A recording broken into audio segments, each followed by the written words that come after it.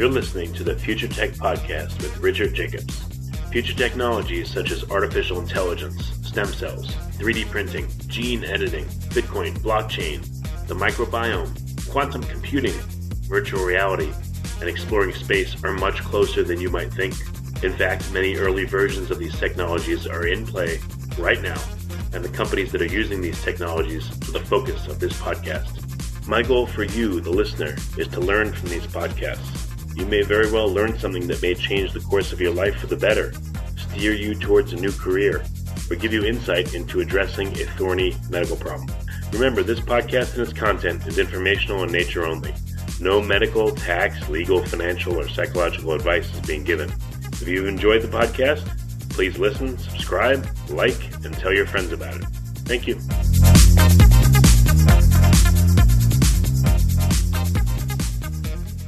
Hello, this is Richard Jacobs with the Future Tech and Future Tech Health podcast. I have Dr. Chen. He's an assistant professor of biomedical sciences at University of California, Riverside. We'd be talking about epigenetics and specifically when is epigenetic changes heritable, to the next generation, which is a really cool topic. So, Chi, thank you for coming. Thank you, Richard, for inviting me. So just basically for listeners, so can you describe what epigenetics is, and then we'll dive in? Oh my gosh. So the first question is what epigenetic is. That is quite a big one. But perhaps let's start from the very basic, what inheritance is. That might be even more basic, I think, because inheritance, I think, is the fundamental features for life, because every life, a living organism, has to pass something to the next generation, which is heritable traits. So based on this concept, I think the most important thing is what is the hereditary information carrier. So in that, right. I think people will know that it's DNA, because everyone should know that right now. But the main question is whether DNA is the only hereditary information carrier.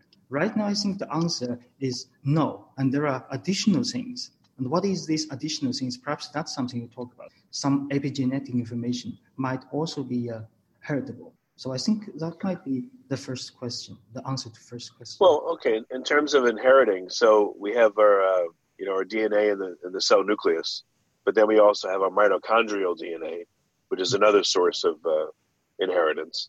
I guess some have speculated that elements in the cytoplasm that are unseen possibly could be a source of inheritance. And then I guess epigenetic changes to the underlying DNA, some may be preserved during the process of conception or creation of the sperm and the egg. So how would you cover the landscape of possible inheritable sources? Okay, so you mean how this information, especially from environment, that can be incorporated in a genome, or perhaps the epigenome that can be inherited? So yeah, that's a good start. What is the method by which the environment affects you, me, or another organism and changes its genetic expression? Okay, so let's say how to start this. Basically, let's say why DNA itself cannot do this, because DNA it's a linear sequence. And for each organism, like we say, we expose to a specific environment. Like you say, you have a big meal and you have a trauma. You mean a mental trauma today. Whether this something can change your genome in regards to the DNA sequence. So most probably it's difficult because it's just a short exposure. And it's unimaginable that this type of thing can suddenly change your sequence of DNA. So this is why there are always this idea against epigenetic inheritance, because people believe that these traits are embedded in DNA. So this type of environmental intrusion should not change DNA sequence. But on the other hand, if this type of environmental exposure or intrusions, they do not change the DNA sequence itself, but it change the marks that are associated with DNA. And it can change the order of how gene is expressed along development. So then this can change the gene outcome, like we say, the RNA and protein, and can change a trait. And most importantly, some of these traits, some of these changed structure in DNA, or perhaps the marks in DNA, can be maintained across generation. This might enable the inheritance of acquired traits through a specific environment, like we say, a big meal, mental trauma. Well, I mean, we have I guess, a large percent of endogenous retroviruses that have happily inserted themselves into our DNA. And it appears we have many, bacterial elements too that have been inserted. And our mitochondria itself supposedly is a symbiosis of a bacteria, into our cells. So why not being able to inherit epigenetic traits? Yeah, for this, actually, that's a very good question. That there is a possibility as well. Actually, many of the epigenetic inheritance that's discovered so far looks like related to this retrovirus sequence. So perhaps we put it in a more basic way. Like perhaps you already know a CRISPR-Cas system, right? Yeah. Okay, so that is actually a acquired inheritance in some way, because when a bacteria exposed to a bacteriophage, there will be many of them are killed, but some of them survive, and they capture the signature of this intrusion, and they incorporate them into the DNA. And the second time they expose it, they can recognize it, so they can destroy the intruder. So I think this is a type of acquired inheritance. It's an example in bacteria, but I'm not sure whether this is the right parallel to the retrovirus. But something along the evolution, the genome is constantly acquire something from the environment, and this environment signal might be transferred into something like the retroviral signal and incorporated into the genome. So that's the basic idea. I'm not sure this is the right example, the right example. But since you mentioned the retrovirus, so. Well, what would be a better example then, or a different example? Yes, because what we are working right now is about RNA. Because in addition to the DNA sequence, and perhaps in addition to the DNA marks like methylation or histone modifications that attach to a DNA, and there are other potential information carriers like RNA. Because in the RNA world, many viruses still in our days still use RNA as the hereditary information carrier. So RNA in its nature might be acting as hereditary information carriers as well. And at least in mammals, these RNAs might be interacting with the genome, and whether these RNAs can add a mark on DNA, like DNA methylation, and perhaps add a mark on histone modification. The possibilities are there, but right now the evidence is still lacking in mammals. So RNA. What causes methylation? What causes, histone deacetylation or acetylation? These are enzymes. There must be enzymes. Enzymes has to be added at a specific loci. And the other question is where to add this methylation. The mechanisms, there are many. And actually in lower species, like in yeast, in plants, many of these mechanisms has been very well studied. And I think especially in C. elegans, the RNA-mediated epigenetic inheritance has been prospered for some time. And in mammals, there relatively lack of evidence, I think, because the molecular mechanism is not there. But right now, according to, I think in the past 5 years or so, there are more labs have discovered that the RNAs, the sperm RNAs especially, because this is what I work on, if we expose a father, whether it's a rat or mice, for me, mostly work on mice. So if we expose a mice with certain exposure, like a high-fat diet, they can change the RNA signature that resides in the sperm. And if we extract these RNAs, which has been altered by the environment, we extract these RNAs and inject them into a healthy zygote. This can change the phenotype of the offspring. So at least this tells us something that these RNAs can have a function, and this function can be related to the paternal exposure of what happens to a mouse that has a high-fat diet? What happens to its phenotype, and what kind of offspring does it typically produce? For the exposed generation, they get obese. That is the first phenotype, and they get glucose metabolism problem, and perhaps among many. So, but these are these are signature phenotypes like metabolic disorders and obesity. So that is what we observe. And in the offspring, they also have problem in coping with their glucose level. So it looks like a heritable epigenetic change to have a high-fat diet for the mice.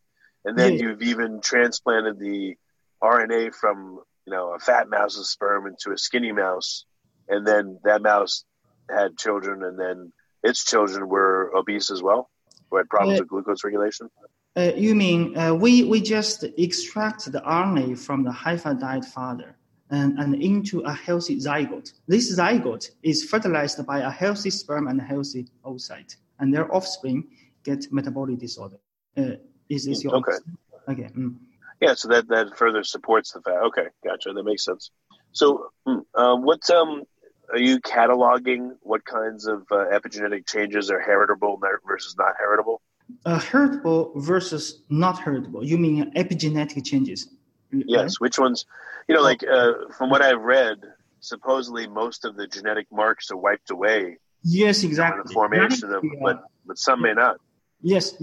So this is the actually the major criticism coming from, because in mammals there are quite extensive epigenetic reprogramming that will wipe out most of the DNA methylation and histone marks. But one argument is that some of them might not be completely wiped out, and this is one argument. But for our research, we think there perhaps another possibility. Some of the marks it will be wiped out. Let it be. But perhaps some information are not stored in the DNA itself, or perhaps attached to marks. Some information might be stored in the form of RNA. And if RNA gets transferred, and this RNA might reestablish the mark that's representing the environmental exposure. So this is what we call a reconstruction process. The RNA might be the information carrier, like a cloud. Before this information gets wiped out, this information gets uploaded into the cloud, and after which this information can be downloadable and reestablish the mark. So this is another analog. Well, where would the RNA hang out in a sperm cell? Is it just floating in the cytoplasm, and there's a lot of RNA sitting there at all times, or where does it hang out during this process? Yeah.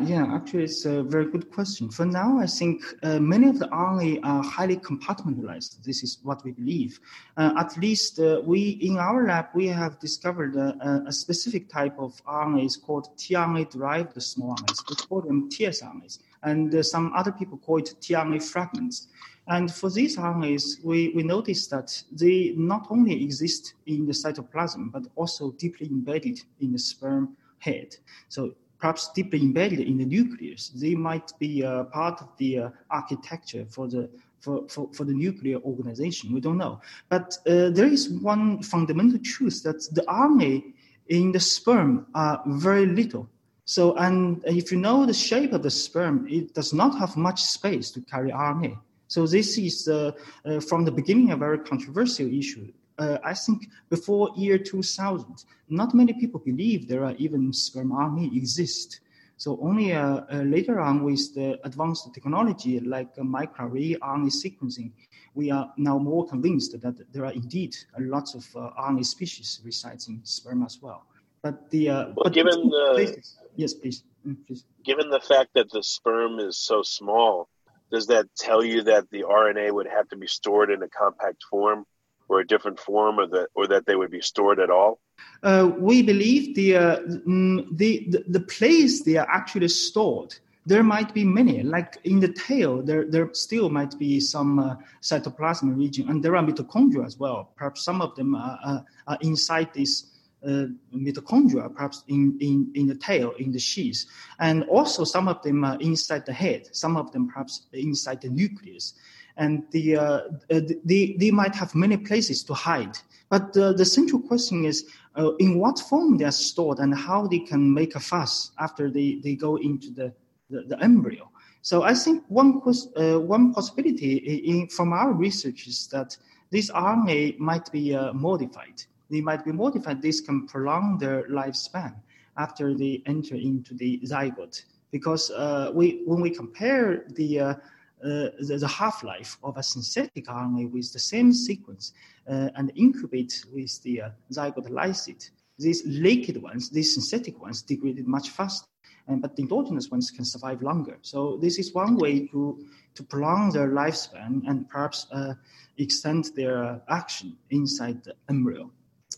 So maybe there are enzymes that mark up or methylate or alter the RNA themselves and put it into a storage state for later on, and release them and bind them, and preferentially, I guess, if you have a background amount of RNA in the cell cytoplasm, perhaps that again there's some mechanism that sequesters a bunch of them and then releases a bunch of them depending on what the cell needs to do. Yeah, there is a possibility. Yeah, which means this is why I think our lab right now is focusing on this RNA modification part. It's quite intriguing because we recently have a knockout mice, which is we delete DMT2. This is tRNA methyl transfers, which can add a specific modification at the tRNA. And with or without this tRNA, this modification, this tRNA will become more fragile. Without this modification, the tRNA become more fragile. So I think this is just the tip of the iceberg, that the methylation can change the property of RNA. And this resultant RNA, whether they carry a methylation or not, perhaps they will have different secondary structure and thus different function. So this is just a burgeoning field, I think. Okay. Well, again, perhaps there are enzymes that do the exact same thing to RNA as they do to DNA. They, methylate it, or they, yes. they alter it in some way to change its yes. function. And maybe what happens is maybe the cell is monitoring how many RNA fragments are out there, and they're either in a storage form or an active form. I'm just speculating here. And maybe that there is a possibility. There is indeed a possibility, and there is the other part of the story that the other lab who also works on sperm tRNA fragments from Oliver Randall lab, they showed that some of the tRNA fragments can be obtained from the somatic tissue, and during the sperm transition during epididymis. So this is another way the sperm can gain this RNA species, whether it's biogenesis from inside or perhaps take something from the somatic cells. And these somatic cells, because they are more vulnerable to environmental changes. So this is another pathway how the sperm absorb this environmental information and possibly transfer it to the next generation. Yeah. Interesting. So what kind of experiments are you going to run to try to elucidate what's going on? You mean what they are doing? Actually, this is the hardcore of this field, I think, what the tsRNA can do. And I think right now, not very convincing data from any labs right now. It's my feeling that, but many labs are still trying. I think the big limitation is the scarce of the material. For example, right now we can inject RNAs into the zygote and to sequence the early embryo after the injection of the RNA. We do find some genes ups and downs, but we still do not know what's the trigger.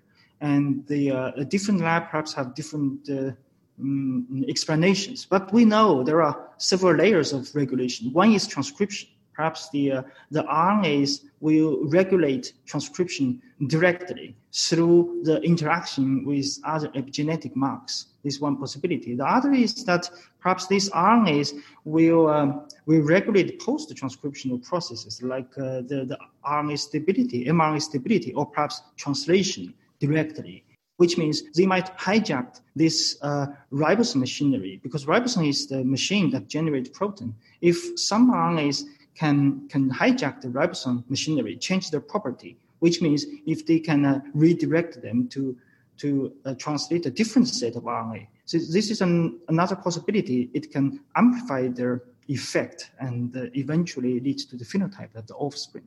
So there are multiple layers of things to do. But right now, we need the right technique to detect these small changes in the early embryo, because the embryo is very little. Not like the cell line, like a tissue, you can get lots of materials. Interesting. Okay. Are you also attempting, again, to catalog what kind of changes appear to be heritable and which kinds are not? Which epigenetic changes are passed along and which ones are not? Okay, so for now, actually, it's very difficult to say because this concerns the central question that how many traits can be acquired to the next generation. We can acquire many traits in our lifespan. We are learning every day. We expose different environment every day, but we do not know how many of them can be recorded. Like for us, it's the sperm, and for the female part, it's the oocyte. We do not know how many of them can be stored, and under what circumstances they can be stored. Right now, I think there are some window of vulnerability. There must be, and perhaps under certain circumstances, these gametes can acquire more information than others. For now, we don't know.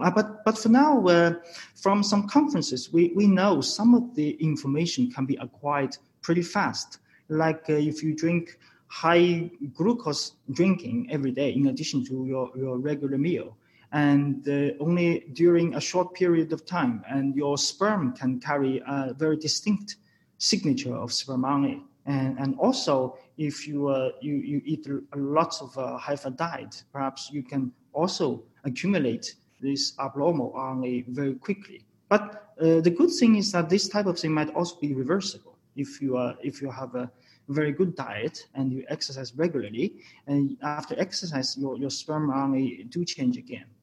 Yeah, this is very strange. Huh. How long of a latency period is needed? Let's say you're going to have a mouse that's going to breed. I don't know how often its sperm are created, but yeah, I think yes, the cycle of spermatogenesis is relatively longer. The spermatogenesis, I think, in mouse it's more than a month, and in human it's more than 70 days. So for the spermatogenesis, which means in the testis from a spermatogonia to a sperm shape, and this sperm will further go into the epididymis to be mature. So that is about 1 week. So according to some of the current data, that if a real man, I mean human being, if they are exposed to diet that unhealthy, like drinking lots of high glucose beverages, only within 1 week or two, their sperm RNA can show dramatic changes. So this just tells us one thing, that it might not go through the whole spermatogenesis in the testis. It might be just quite transient. Perhaps these changes happens in the epididymis as some others suggested. So it can be. Maybe there's also a feedback loop where if you have just a brief period of time where, you eat a lot of glucose or you smoke cigarettes or whatever it is, that maybe the system recognizes it and corrects for that. And it only allows chronic adaptations or chronic alterations to be passed on and be heritable.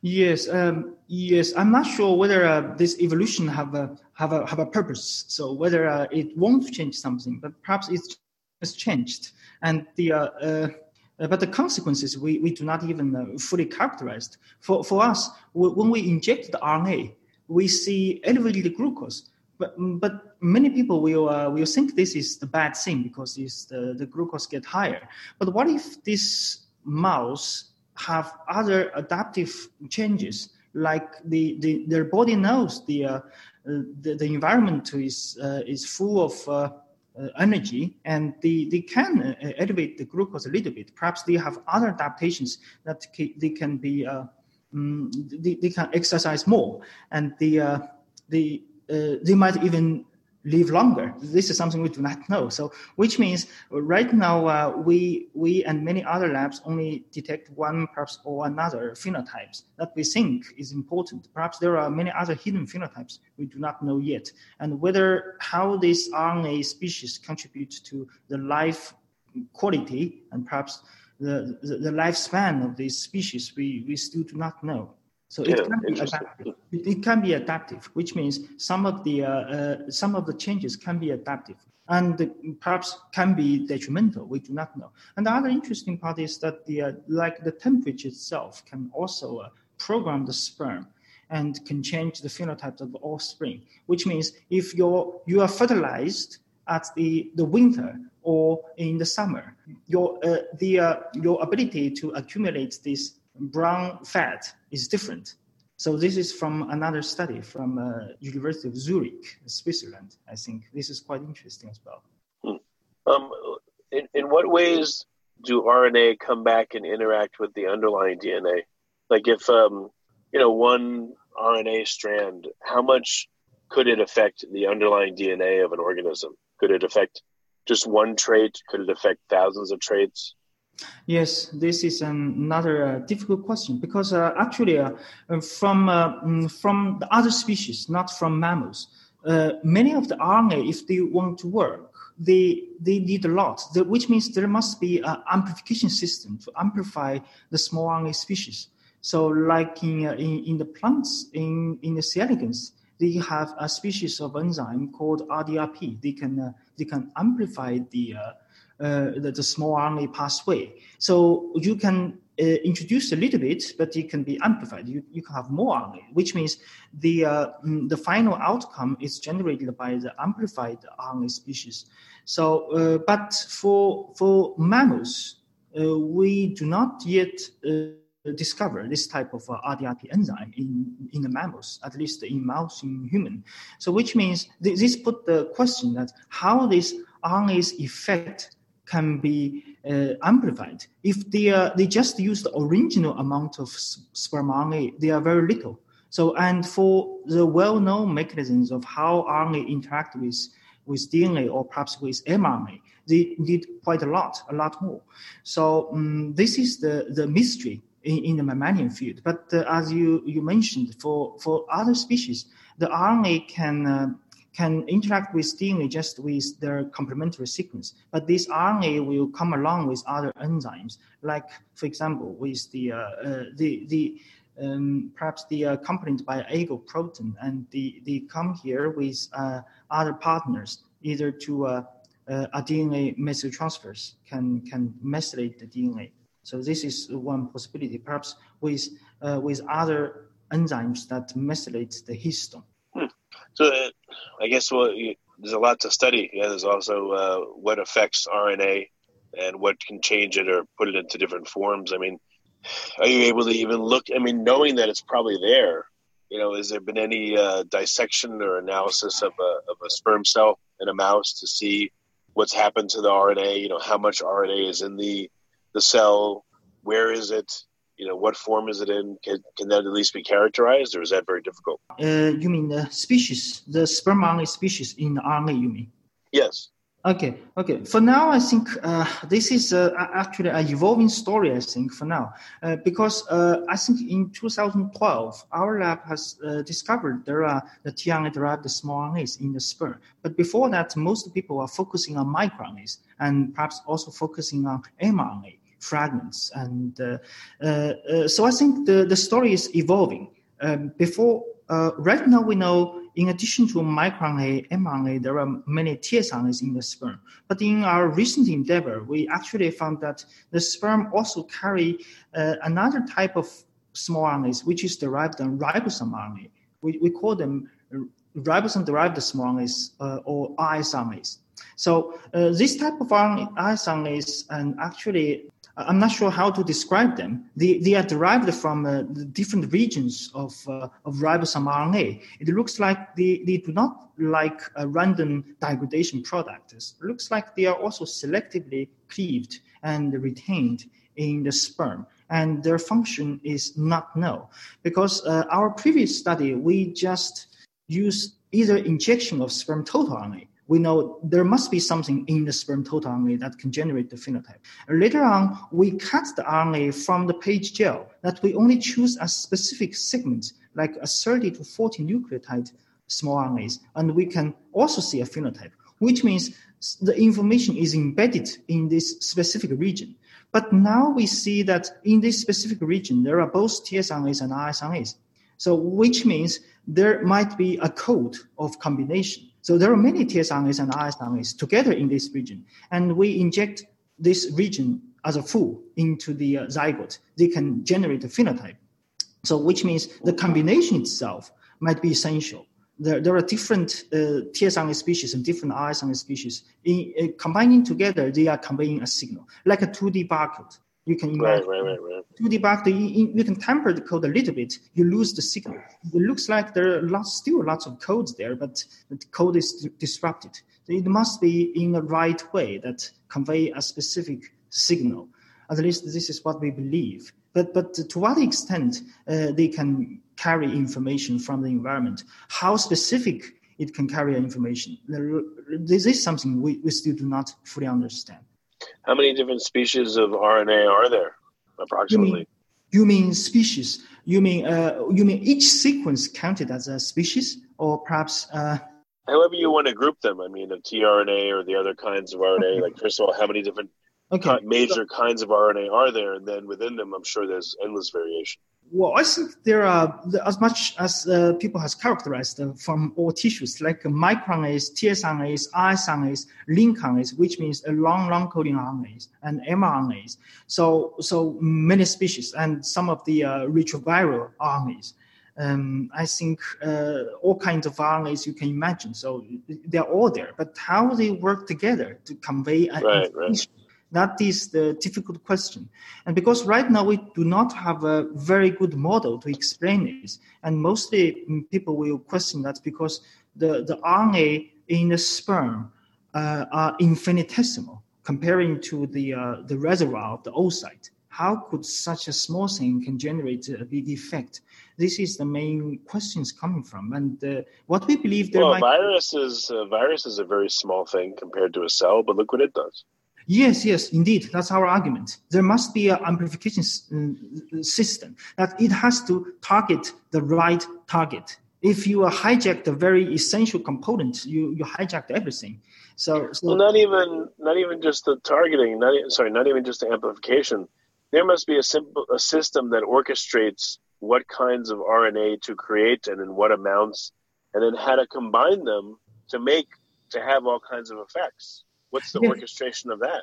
Yes. But for now, like some of the essential proteins, RNA binding proteins, you bind them and you can make a big effect. So for now, for the sperm RNA, I think there are still very little knowledge on that part. So this is, I think many labs are still struggling, including us, trying to find how they work. Yeah, that's crazy. Yeah, especially there is a code involved. There are so many RNAs combining together.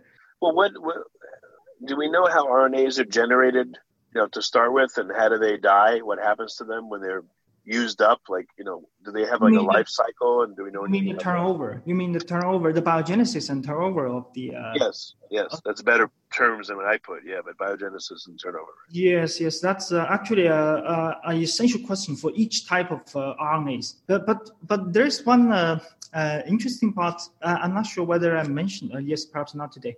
So in the testes, the majority of the small RNA species actually is piRNA, is PV interacting RNAs in mammals. But I think most of them are retained in the cytoplasm. But during the elongation process, which is the formation of the sperm, because the sperm, during that process, the sperm will have a very compact nucleus, and their histone are replaced by protamine. So basically, they will eliminate the cytoplasm and only have this condensed sperm head, mainly composed of nucleus.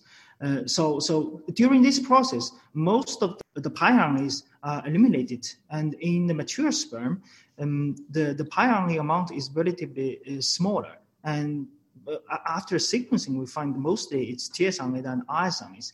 So this is whether this can be considered as a biogenesis, we don't know. But there is a selection process. It looks like the sperm during the maturation, they only select part of the RNAs and retain in their, whether it's in the head or in the tail.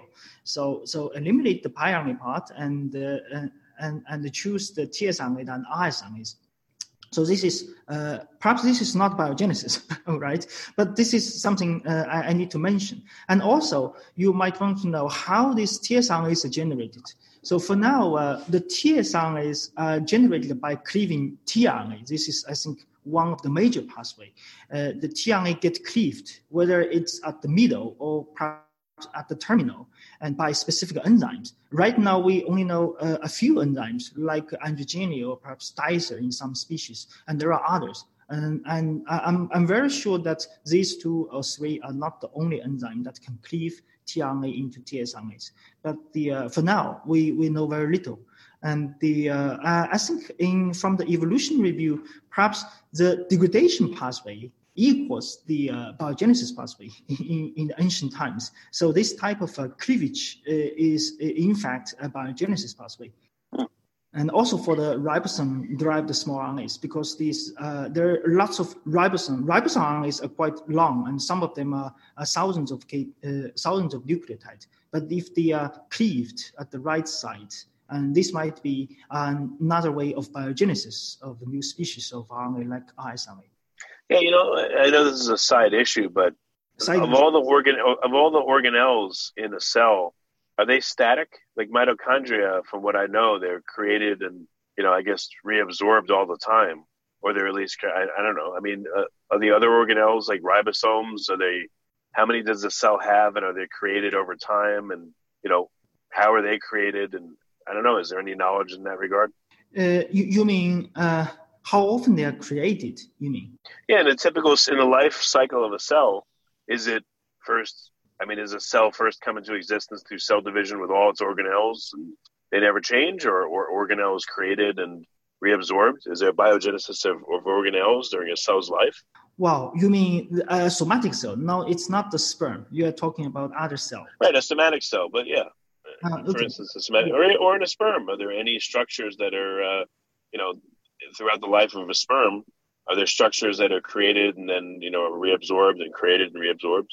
Yeah, for this part, you mean in cycle.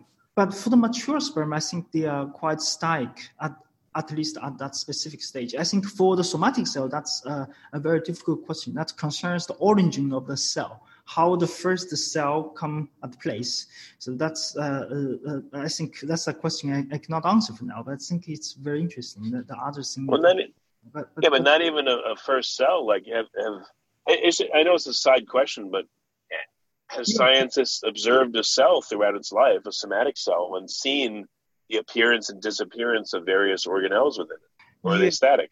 Yes. Actually, many of the organelles, they contain information as well. So, like you said, mitochondria contain information, and very important information, including hereditable information in the mitochondria. So, but for the sperm, I think the sperm also contains something in parallel, like a centriole. But for now, we do not know this part contain hereditary information. So that's a question I cannot answer for now. But they do contain something like organelle. Some organelle might carry some important protein that can program the cell to some extent, and perhaps to change the property of the offspring. That's a big question. But for now, I think I do not know the answer. Actually, for some of the other extra genomic information, you might know the prion, this misfolded protein that causes the mad cow disease. That one you should know, right?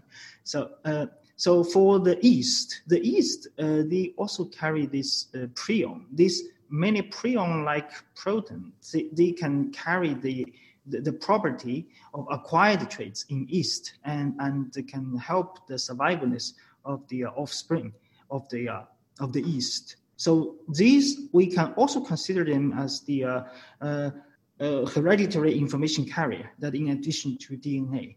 So if this is what we are expecting, whether some of the organelles and perhaps some other part of the cell can have a function to storage this hereditary information carrier, whether inherited or acquired. Well, what this tells me is the old model of all the information we need contained in the DNA, whether just nuclear or nuclear mitochondrial, is ridiculous. It seems like the information that constitutes the cell and its workings is dynamic, and it's in many, many places within the cell, not just a few, and in many forms. That is the view. And actually, that concerns the very basic question: what is a genome? previously we think genome is just a combination of DNA sequence. It's all the sequence we have of DNA sequence. But right now it looks like it's not that simple. There are many others. Actually, the DNA secondary structure, perhaps the structure of the chromatin, also conveys information. And if that such secondary structure information can be maintained, or perhaps can be manipulated by environmental input, we can manipulate traits without changing the DNA sequence. So, and also for the RNA, like we say, the RNA perhaps can store information and can reconstruct the information. So I think it's the genome. What is the genome? So perhaps it's a combination of all the information the cell can carry, and some of them can be read and written, and some of them are read only. Like the DNA sequence itself, it will not makes sense. Yeah, it's read only. But for other information, like the marks, modification marks, they can be added with the ability of an enzyme and perhaps with the component with RNA. So some of the information are written and some of the information read only. So this is how certain acquired traits can be inherited. I think that's the very basis that how epigenetic inheritance can happen. Well, this is crazy. If you think about it, a cell contains the enzymes that would help it methylate and, change its histones, right? Yes. So how would a cell know to have these enzymes in it? That means the cell would have to, and I'm going to anthropomorphize it, but the cell would have to know that there will be environmental stresses that will require it to adapt, and it has those enzymes ready, or at least it can produce them on demand to accommodate adaptation. Yeah, for now, I think it's right now we cannot say that. There is a very fundamental thing we need to know. So again, it's the epigenetic reprogramming, right? So it will wipe out most of the information. So which means perhaps it's the intention that keep the genome in a clean state that can start over. We do not need to carry everything because that will generate the chaos. That everything you expose will be inherited. That's unimaginable. Right. But some of them at a specific window, some information might be deeply embedded in your genome. Now, I mean, the updated version of genome, not only the DNA sequence, perhaps it's a secondary structure, it's a chromatin structure, it's a specific modification that generates a local change. So this type of information might be deeply embedded in the cell, in the genome, and perhaps in the gametes, in the sperm. And these cannot be eliminated. They will be transferred to the next generation. But to what extent this happens and under what circumstances, under what specific environment, this is a big question now. We do not know. Yeah, sheesh. This is crazy. The more that we learn, it's like you open up another door and it's 10 times more complicated behind that door, and that leads to 100 more doors and 100 more doors, and it's just crazy, Yeah. Actually, I think this idea, we are not the inventor of this idea. Actually, the phenomenon has been many years ago. I think in Drosophila, in C. elegans, many people are working on it. Right now, it catches more attention only because more evidence has been found in mammals, and this will relate to human beings directly. So this is why people become more interested. I think from the basic science, many people has been working on this for a long time. And the most another thing is that this challenging the paradigm that the information acquired can be inherited, which shows Lamarckian thing, the Lamarckian evolution, which is heretical for a long time. So it become well, knowing what you know, what are the primary drivers of evolution? I mean, random mutation, if it's there at all, it looks like it has a small part. Yes. And it seems like the primary driver is adaptation. Yes. There must be something in addition to just random mutation. That will be too slow. That will not drive the world we have right now. There must be some adaptation. So, and adaptation, to some circumstances, it might have even a direction, but the final direction is to survive, right? So like a society, I think it's quite similar. We have lots of criminals, and they sabotage, but some of the criminals get caught and we will have their signature recorded, the picture taken, and their DNA sequenced. So next time when we see this person, we will know he's a criminal. So we will know how to deal with it. Perhaps we will double the guard, and perhaps even we can learn something from this criminal if they carry a tattoo that belongs to a secret society. Next time we understand the people carrying this tattoo, we know, oh, this is a potential criminal. So this is an arm race. But perhaps next time the criminal will develop something more sophisticated. They will hack into the system to change their information. So there's another round of arm race. This is how evolution goes, I think. So adaptation and change and intrusion again. So. All right. Well, I mean, gee, this has been a great call. Mind-blowing, but a great call. So too much focus. Sorry, that's all right. That's all right. Where can people go to start learning more? I want to just introduce them to all these concepts because it's there's so much to go into. But where can they learn more? How can they get in contact? Perhaps just go to my website. Just Google Chen Lab. Perhaps you already have my website. Okay. Very good. Okay. Well, Chi, thank you for coming. I really appreciate it. Thank you.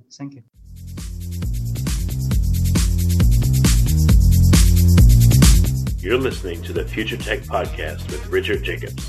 Future technologies such as artificial intelligence, stem cells, 3D printing, gene editing, Bitcoin, blockchain, the microbiome, quantum computing, virtual reality, and exploring space are much closer than you might think.